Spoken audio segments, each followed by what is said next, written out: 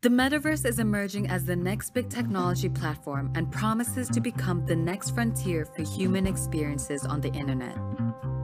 Into the Metaverse covers companies, technologies, and trends that are bringing this promise to life. Join thought leaders Matthew Canterman, CFA, formerly a senior analyst at Bloomberg Intelligence, and Jonathan Raz-Friedman, founder and CEO of Super Social, as they interview the brilliant minds building, shaping, and investing in the metaverse. Welcome to Season 2 of Into the Metaverse. We're back and better than ever after a short hiatus. In Season 2, we're going to be doing things a little bit differently, but we still plan to bring you the best minds building, investing in, and experiencing the metaverse. I'm Matthew, and I'm here with Yon, and we're just really excited to be back. Yon? Matthew, so great to be here after a short break. We have so many amazing things, amazing guests. We're really pumped about the next iteration of the podcast, and I'm sure our audience is going to love it. So let's kick it. Yeah, and so for those of you that are existing, recurring listeners, we thank you for being interested, and do note that we're on a new channel now. So if you had previously subscribed to our old podcast, you're going to have to resubscribe again on your favorite podcast platform. So please rate, review, and subscribe. We would really appreciate it. So our favorite question, Yon, and anyone who's listened to the podcast before knows it, but it's the one question we like to start off right off the bat. And I think, just to kick off Season 2, it's the best way to. Let's just level set expectations for us, for any new listeners who are new to the metaverse. What is the metaverse? And I think importantly, as we like to say, what is the metaverse not, which is just as important? Yeah, Matthew, we love starting with that question for ourselves and for the guests that we're inviting. And I'm going to start with what the metaverse is not, and kind of really hone in on those statements that we repeated in Season 1. The metaverse is not a device. The metaverse is not a VR headset or AR glasses or a game console or a mobile phone. We believe that the metaverse is truly the next iteration of the internet, the next frontier for human experiences over the internet through real-time 3D immersive worlds that are interoperable, persistent, large scale, where people are going to do so many more things. Part of it is going to be playing games, it's going to be attending concerts, playing together, learning together, potentially even work. And really, we're talking about a completely new technology platform built on top of technologies that have been built for the internet, that have been taken advantage by mobile phones, and really introducing new frontiers that consumers can reimagine what it's like to interact in virtual worlds. Now, we also know that there are other technologies that are becoming relevant, and we're going to talk a bit more about that today, and also in subsequent episodes, where other technologies like blockchain are coming in. And a lot of people now talk about a user-owned interoperable web as kind of the next iteration of the internet. And we are subscribing to the worldview that blockchain, crypto, and a user-owned internet is going to be part of what enables a metaverse, and definitely an open metaverse. But it's one of the key components that are important for the emergence of the metaverse, which is really that sort of new frontier for immersive human experiences that we have been describing. Yeah, absolutely. I think from a high level, for some people that are just trying to, think about what does this mean, Jensen Huang from Nvidia, and we're going to talk a lot about Nvidia on today's episode, but he put it nicely that if we look at the progression of the internet over the years, it's slowly become a bigger and bigger percentage of the global economy. We're roughly 10 to 20%, somewhere in that neighborhood, of global GDP is in the internet now. The metaverse is that next technology platform that's going to take us from 10 to 20% to hopefully 50% or more of global GDP being in the internet. So really building the bridges between the physical, the brick and mortar economy, and the digital. And so a lot of that has focused on games and proto-metaverse gaming platforms, but we've seen Nvidia make a lot of announcements on the enterprise side. I think over time, we're really going to start to see these bridges form. And I think that's why the metaverse is so exciting, because it's really it's taking everything that we've seen happen largely in the consumer space, e-commerce, social media, et cetera, and really bringing that to the rest of the economy. And I think that's, when you start to think about it from that perspective, it really can be truly mind-blowing, the size of how big this can be. And one more fundamental thing, Matthew, and we've been asked a lot about, like, what is actually the impact going to be on people, on consumers, on real people around the world. And really what we're looking at is a paradigm shift of human behavior. right? If you go back to beginning of 2020 with the arrival of COVID-19, it was abundantly clear that there is a shift, that now we're looking at a world where millions and possibly billions of people are looking at virtual worlds and virtual experiences as the places where they can now congregate. Virtual worlds where kids can play as in the form of a digital playground. Virtual worlds where people can interact and do work together, play together, read together, do parties and birthdays. And that sort of accelerant really profoundly impacted the evolution and the emergence of the metaverse. And that is something we should keep in mind as we continue to build the metaverse and making sure that it's a humane place where people can explore, can interact meaningfully, inclusively, creatively, to express, connect, and have a greater sense of belonging to a wider community, because I do feel that some of that has been lost with the closed platform and the social media that only wanted to get our eyeballs so they can sell ads. I think we have an opportunity to reimagine what the internet means for human connection. So with that in mind, Matthew, let's jump into switching gears a bit and going beyond what we've been describing now. And so as we are in the metaverse development cycle, it is clear that just by looking at public markets for companies such as Roblox and Unity, or broadly metaverse ETFs, the metaverse hype cycle is cooling off as we expected it would be at the start of the year. Go us, Matthew, we called it out. But if we go back to the episode we had with Craig Donato from Roblox, Chief Business Officer at Roblox, he made the point that we are still in the early innings of building toward this really true, genuine vision of the metaverse. So let's check in on that. Where are we now? Where are we going? And how long do we think it's going to take to get there? And maybe it would be worthwhile for our audience to also call out some of the key numbers that have been transpiring over the last 12, 24 months.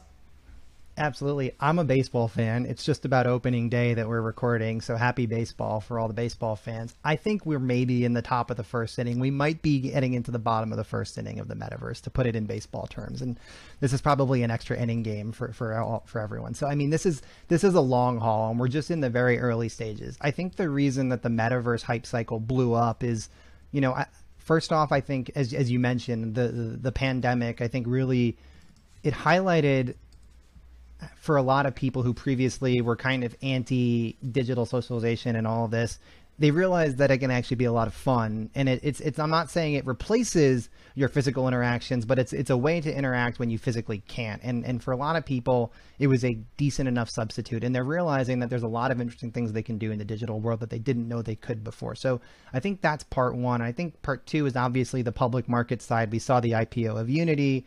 Roblox went public via direct listing, and we started to see real financials behind this stuff. In particularly, one number I'll throw out for Roblox, before the pandemic, if we look at the first quarter of 2019, they had roughly 16 million daily active users.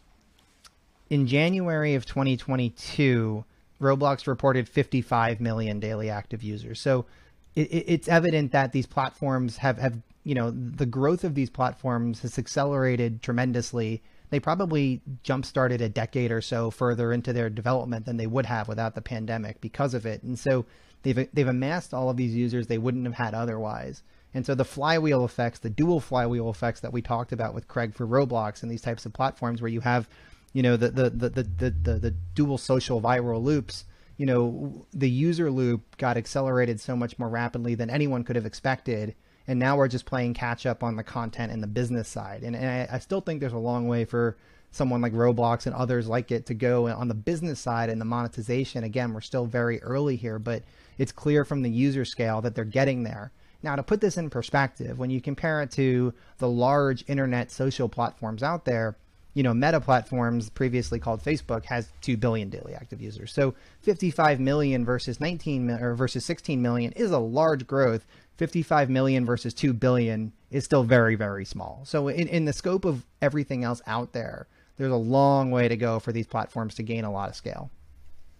And I think the interesting piece, Matthew, when we talk about the future, something to keep in mind, obviously now that Roblox is also a publicly traded company and analysts are looking vigorously into its growth trajectory, 55 million daily active users. But what's interesting is that it is, to some extent, while a lot of people talk about Roblox as that sort of social platform, many more people refer to Roblox still as a company that is about gaming, right? And you know, at Super Social, we're obviously focusing on Roblox and building games and experiences. But I do believe that Roblox's growth to get even remotely close to the 2 billion daily active users is really going to have to evolve as a social platform, as a social network that almost accidentally has games and concerts and other type of metaverse experiences, but it's predominantly a next generation social platform versus a next generation gaming platform.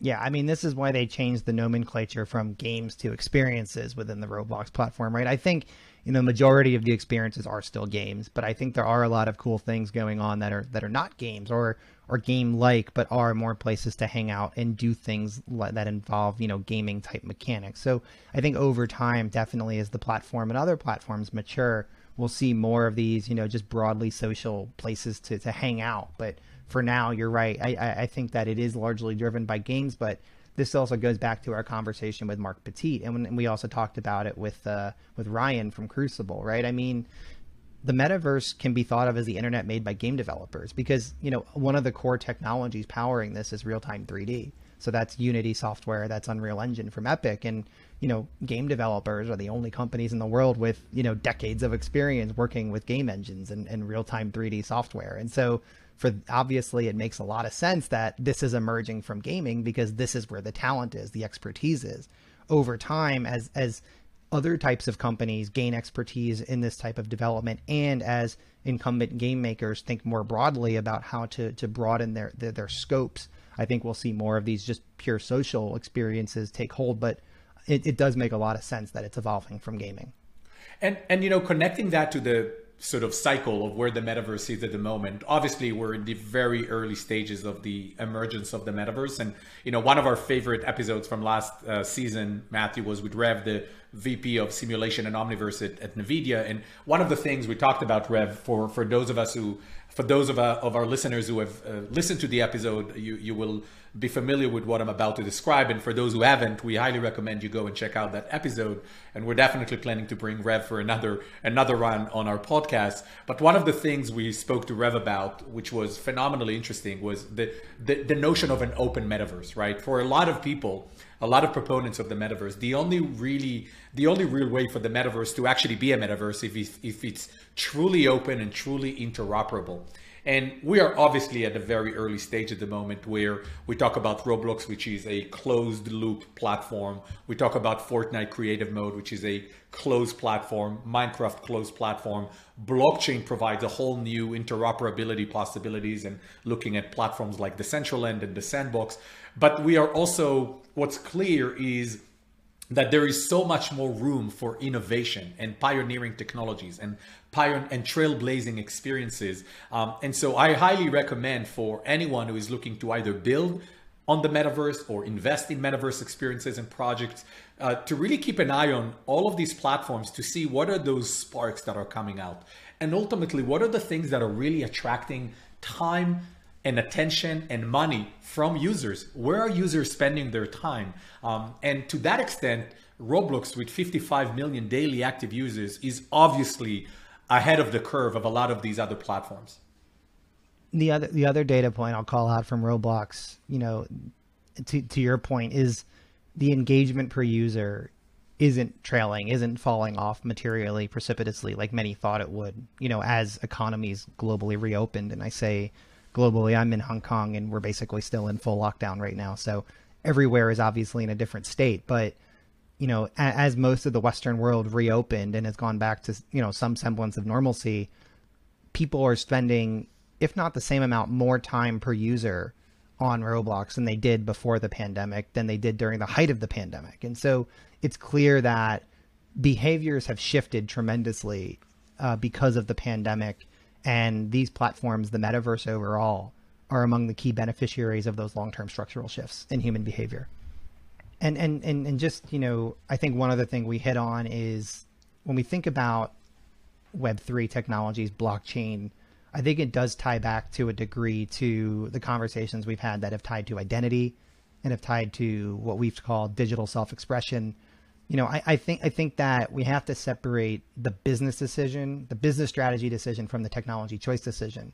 But it's clear now that there are technologies like blockchain, there's non-blockchain, just traditional database technologies being developed as well, that can enable interoperability across these platforms.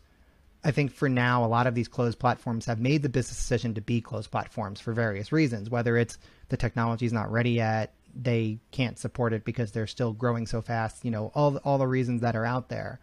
I do think over time that interoperability will be, foundational to the metaverse. I think that's what you talked about early on. And, I think that no matter how we get there, no matter what the technology choice is to get us there, it's going to be foundational to how we get there. As we think about those topics, though, as we think about, crypto and blockchain and, kind of these technologies, I think one of the big things that I get from a lot of people that a lot of questions I get is there's a lot of people that use the terms metaverse, Web3, crypto, blockchain interchangeably. They use these terms loosely. And I think that, maybe we're in a position to help kind of set the record. And so maybe, Yon, if you just kind of want to, help us set the record, how do you delineate between these technologies, Web3, blockchain, crypto, metaverse, and how should, people building stuff, people investing in this space, how should they, when they're pitching, when they're using these terms,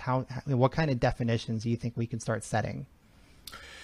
There is obviously a lot of confusion between these trends, between these spaces, between these technologies, and there is some level of overlap, but at a very high level, strategic level, what's really compelling about blockchain and Web3 overall is the fact that they are going to enable a interoperable, user-owned web. And when you think about the vision of the metaverse becoming a large-scale, interoperable, persistent, real-time, massive virtual worlds where so many different activities are happening, mimicking real life and creating completely new behaviors and experiences that are only possible in virtual worlds, Web3 technologies are going to play an important part in enabling that. Now, it doesn't mean that Web3 is the metaverse. It doesn't mean that all things related to Web3 has to be connected to the metaverse. But what it does mean, in my opinion, is that to enable the metaverse, the true vision of the metaverse, which we've defined today, is using those technologies to enable the interoperability, to take advantage of a user-owned web. And so when you are part of a metaverse or metaverse experiences, you are able to actually own and participate in the contribution and the ownership of the digital assets that are created in these large-scale virtual worlds. And so kind of to summarize, the metaverse is these large-scale, persistent, virtual, massive spaces that we've described, happening to a large extent because of the evolution of game engine and these sorts of technologies.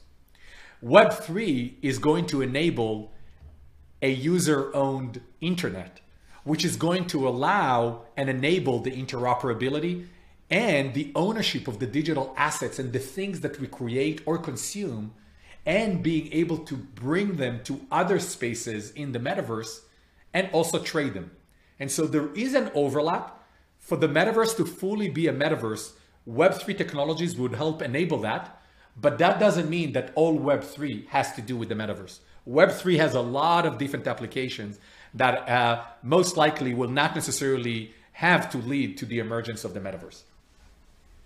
I totally agree. And I think that's a great delineation and a great way to think about it. We're talking about a platform versus an enabling technology. It's no different than how we think about VR and AR in the metaverse.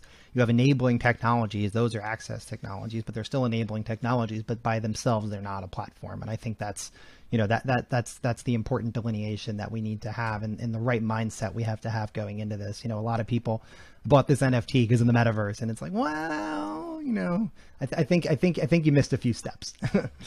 But look, Matthew, I think it's fair enough. It's all very a bit flabbergasting. There is a lot of buzzwords. There is just too much information, a lot of new information. I had this conversation a few days ago about the role of the metaverse in the education system, and the way I kind of looked at it was, teachers are still trying to figure out how to deal with the emergence of consumer technology like iPads. And we are now throwing them into the metaverse and starting to ask them questions about that. And so, it's a big thing. And I think this is also a good opportunity to manage expectation. The metaverse is something that it doesn't happen tomorrow, and it's not going to happen in 20 years. We are in an active evolution of growing into a metaverse, and it's going to be an evolution, not a revolution. It's not going to be that one day people will wake up and say, okay, goodbye Internet 2.0, hello Metaverse and Web 3.0. At the end of the day, for majority of the world population, it's going to be the internet. They're going to think about the metaverse as, oh, we are just in a more realistic internet. Everything is going to be an evolution of what people already know, and it's just going to happen organically. We are in the know, and we are living these trends and technologies every day, but 98% of the world population are just going to suddenly evolve into those spaces without even knowing what on earth, Matthew, you and I have been talking about in all of these episodes. And that's okay. We just need to make sure that we are not delusional that the rest of the world really want to be part of the conversation about the technology. And this is where human behavior and the impact on consumers and people comes into the conversation. We just need to be minded of those things. And so, Matthew, switching gears, one of the things that we have been talking about extensively in our podcast is our shared excitement for companies and entrepreneurs that are doing the hard work, with the digital picks and shovels to build the backbone of the future of Metaverse platform. Companies like Unity and Epic Games and Roblox and many, many others. One that we recently spent an entire episode on is Nvidia, and especially their Omniverse platform. And if you missed our episode with Rev, as I said earlier, please go and check because it was phenomenal. And so a few weeks ago, Nvidia hosted their annual GTC conference and spent a lot of time talking about Omniverse and made many cool announcements that would be good for us, Matthew, I think, to highlight and discuss. So why don't you kind of give a rundown of some of these key announcements and what it all means?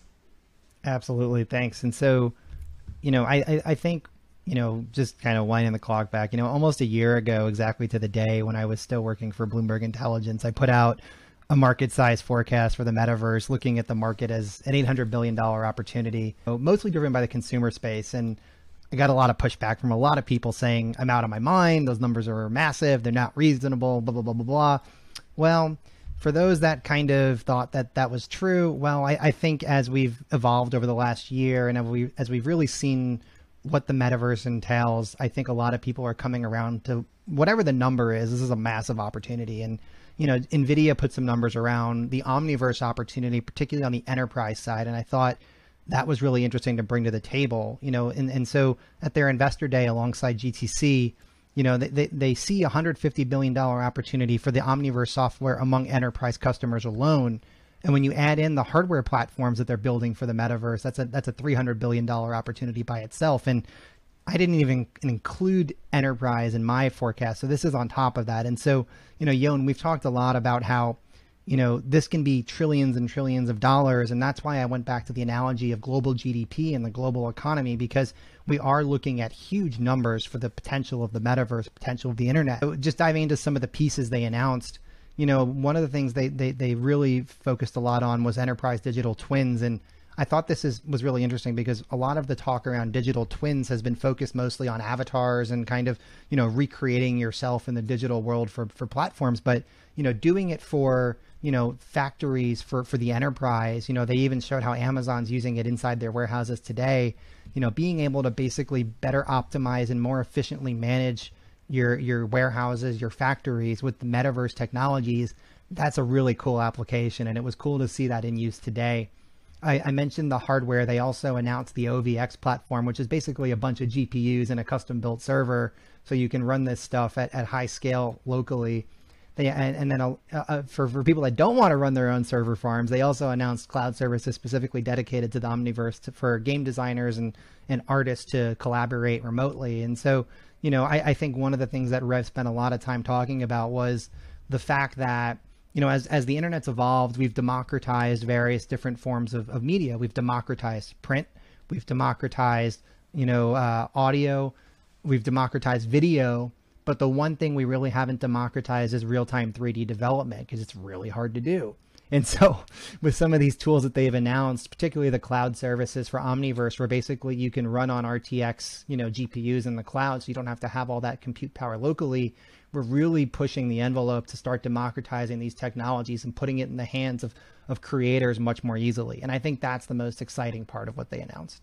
And it's such a fundamental announcement, Matthew, that one of the things we talked previously that I am so excited about is the democratization aspect of things, right? And if you look again at a platform like Roblox essentially democratized the power of game development and 3D creation to a whole new generation of kids that started as users and then evolved to become developers and now business owners and so on and so forth. And so Nvidia's mission of making many more of those tools accessible is really going to be paramount to create an open, interoperable, massive global metaverse, because we're going to need a lot of people, and we would want to provide the opportunities for many more people to create content and take it away from a small portion of the world population who create content and experiences, and really making it available to many, many more people who create new things and also create things on top of existing things.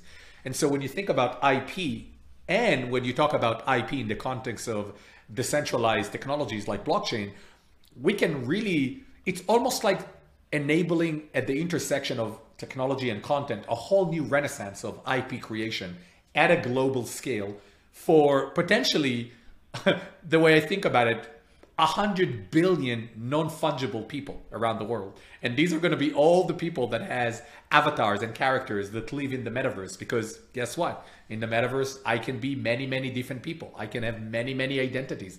And so that's why I think of it as a market size that could potentially be in the trillions. And, Matthew, just like there was the inflection point of the singularity, I do believe that there's going to be a point of time where people are going to care as much about their virtual identity or identities as they do about their physical real life identity. And when you think about it like that, think about the economic activity around a transformation of that sort. We could be talking about trillions of economic activity happening only in these massive virtual spaces. I agree. And just one point before, to wrap up kind of this part of the conversation, a lot of the pushback from a lot of people is, I don't want to live in the computer. I value physical interaction. I think that anyone that's a true proponent of the metaverse doesn't want to replace physical interactions with digital ones. We want to enhance them, supplement them, complement them. And I think one of the things that Rev also talked about with us with Omniverse, with their digital twin technology for avatars, is the fact that, when you're not actively using them, they're not in quote unquote drone mode where you're operating them, the AI powering these things can have them operate by themselves in the background. So your avatar can interact with your friends via AI because it learns how you operate and how you act while you're off in the real world. And so I don't think anyone is advocating for replacing the real world, the physical world, with the digital, but it's bridging the two together, and it's increasing the number of interactions we can have, particularly with people that are distant. I mean, Yon, we've been going back and forth for almost 2 years now. We've started a podcast together. We've never met. And so one last topic we want to hit on today, and it does stay with the Web3 crypto theme that we want to hit on more in season 2. It's literally the 800-pound gorilla in the NFT room. Recently, the parent company of Bored Ape Yacht Club, Yuga Labs, raised a lot of money, $450 million at a $4 billion valuation. Obviously, congrats to everyone at Yuga Labs and all the investors. It's always good to see companies raising money. And as cynical as I can be sometimes about this stuff, I'm always happy for people that are able to successfully raise money like this. I think what's notable for us is that part of the use of proceeds they've targeted is specifically to build an NFT metaverse around the NFT brands they have, which includes Bored Apes, CryptoPunks, and Meebits now, which are, I think that's 3 of the top 4 NFT collections now by value. So it is quite a promising portfolio they've put together. And I know, Yon, you've been looking a lot at this stuff. Any initial thoughts to kick off the conversation? Yeah, so obviously joining in the congratulations for the Yuga Labs team, incredibly impressive execution. What started as a mere PFP collection of Bored Apes back in May 2021 has evolved to really a new type of IP and brand franchise. And it's really phenomenal to really look at that as a first trailblazing sort of company building on top of an NFT collection, which I believe serve as an inspiration and enable people to imagine what's possible. What's really interesting, as you said, Matthew, about what Yuga Labs is intending to do with the proceeds of this fundraise is to build what they refer to as sort of an NFT-based gaming metaverse that will enable interoperability for anyone who owns NFTs to come into the gaming metaverse that they're creating. And I think that is sort of the first example of a blue chip NFT collection that is really going after building its own metaverse. They're not bringing their Bored Apes or their CryptoPunks to the Sandbox or Decentraland. They have a bigger vision, and they're creating, what they define as quote unquote their own NFT metaverse. And I think that will really drive many more creative projects to really think about, okay, so you launched an NFT collection, now what? I think we're past the point of just launching an NFT collection, right? When I think about what should our approach as a company be about Web3, it cannot just be about, okay, let's launch cool art with an NFT collection. And this is maybe an opportunity to outline my belief on what's really unique about NFTs is that it's really about being a living organism. What's really unique about NFT is it's a new type of technology that enable creation of digital assets that can have a never-ending evolution of the IP. Some of that evolution can happen because of the company, like what Yuga Labs is doing with their Bored Apes. They create more games. They're probably going to create streetwear, and they're going to create consumer products. And I'd like to assume there's probably a TV series down the road. But what's even more phenomenal about the evolution of NFT and where NFTs are going as an evolutionary NFT product is what creators who own NFTs can do with the NFTs. And I have seen multiple different projects of people who are taking their Bored Ape and creating a comics book just on the back of one NFT that they own. And that is, to me, the fundamental thing when we think about decentralized IP and the possibilities of creating new type of IP. But again, bringing it full circle to the Yuga Labs story, it's a phenomenal story. It opens up people's imagination of what can you do when you have a great collection of NFTs. It shines a light on the bigger goals that you can have by building an NFT collection. And I also think that it starts to really connect the dots between NFTs, Web3, and how it can inform the creation of a metaverse or nano metaverses that ultimately feed into a bigger environment. Yeah, I think I absolutely agree with everything you said. I mean, for me, one of the things that kind of maybe 6 months ago or so that I kept thinking about was the fact that if you owned like a PFP NFT, like a Bored Ape, there was a lot of talk at the time that, oh, we'll just be able to bring it into any game because people will design these PFPs as characters. Well, I don't know if people listening actually make games, but that's really difficult to do for a very low probability chance that 1 of 10,000 people is going to show up in your game, because you have to program and code and do art styles and manage all the interactions for all of those NFTs with each other, with all of the existing characters inside your game.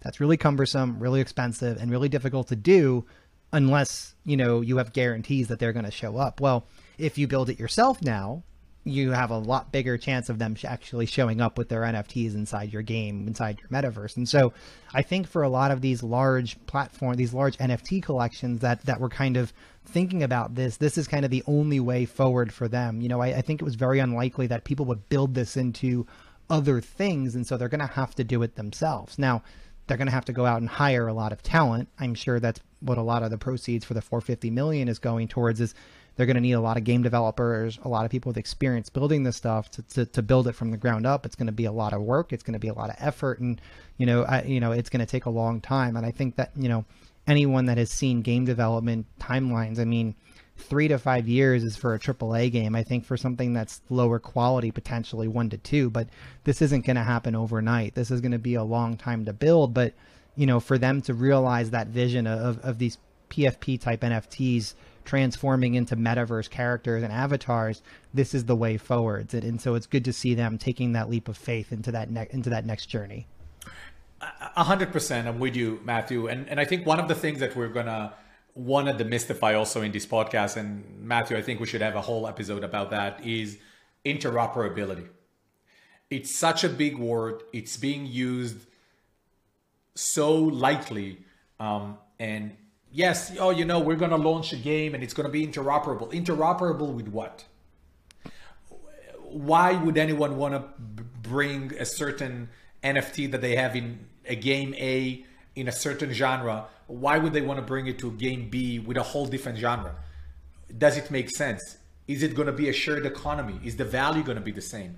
Or is there going to be a arbitrage? So you're going to go and buy an NFT cheaply in one game and you're going to go and sell it in a different game because you're going to sell it for a bigger. How are those platforms and games are going to coordinate between themselves, the economy? I really believe at some point people are going to wake up and wait, hold your horses, like So I do believe this needs to be demystified. The level of complexity of enabling interoperability across the board is a conversation that we should have. I am excited about interoperability. I think it's important. I think there are cases where you can actually enable that, but to just use it sporadically across the board and call it out as something that is going to have to happen and anyone is going to be able to do that, I think it's a simplification of a huge technological problem, which also may not make sense to consumers.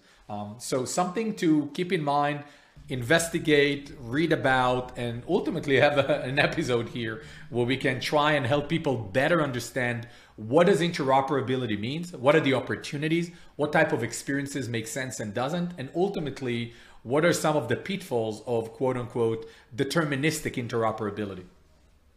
I also think it's important to point out that you don't need interoperability for NFTs to have value inside of a closed system, right? If you have, I know Magic the Gathering, like the digital card version is actually eventually shifting to NFTs. I think they've already announced that. And other CCGs are like, make tons of sense to go from traditional game technologies to blockchain. And, if you could, if you're a high-end player, competitive player, and you constantly are wailing on the next shiny thing, with rather than having these marketplaces for in-game currency, if you shift to NFTs, you'll have a more real-time marketplace that helps you value, older cards that you can sell off to fund your purchases of new cards. So it decreases the friction of new players joining that sort of a game because they can buy their way in for these cheaper early stage items.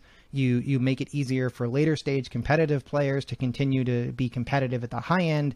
It actually potentially increases your ability to have a more competitive, balanced economy inside the game with more active players. And so I think that even within the scope of a closed type game, not even a metaverse, I think there's lots of applications for NFTs already. And then you start talking about interoperability, and that kind of it's why I go back to what I said before. And I like to separate out the business strategy decision from the technology choice, because I think that, yes, blockchain NFTs can power interoperability, but interoperability does not need to be powered by blockchain and NFTs, and nor do you need to be interoperable to have valuable NFTs.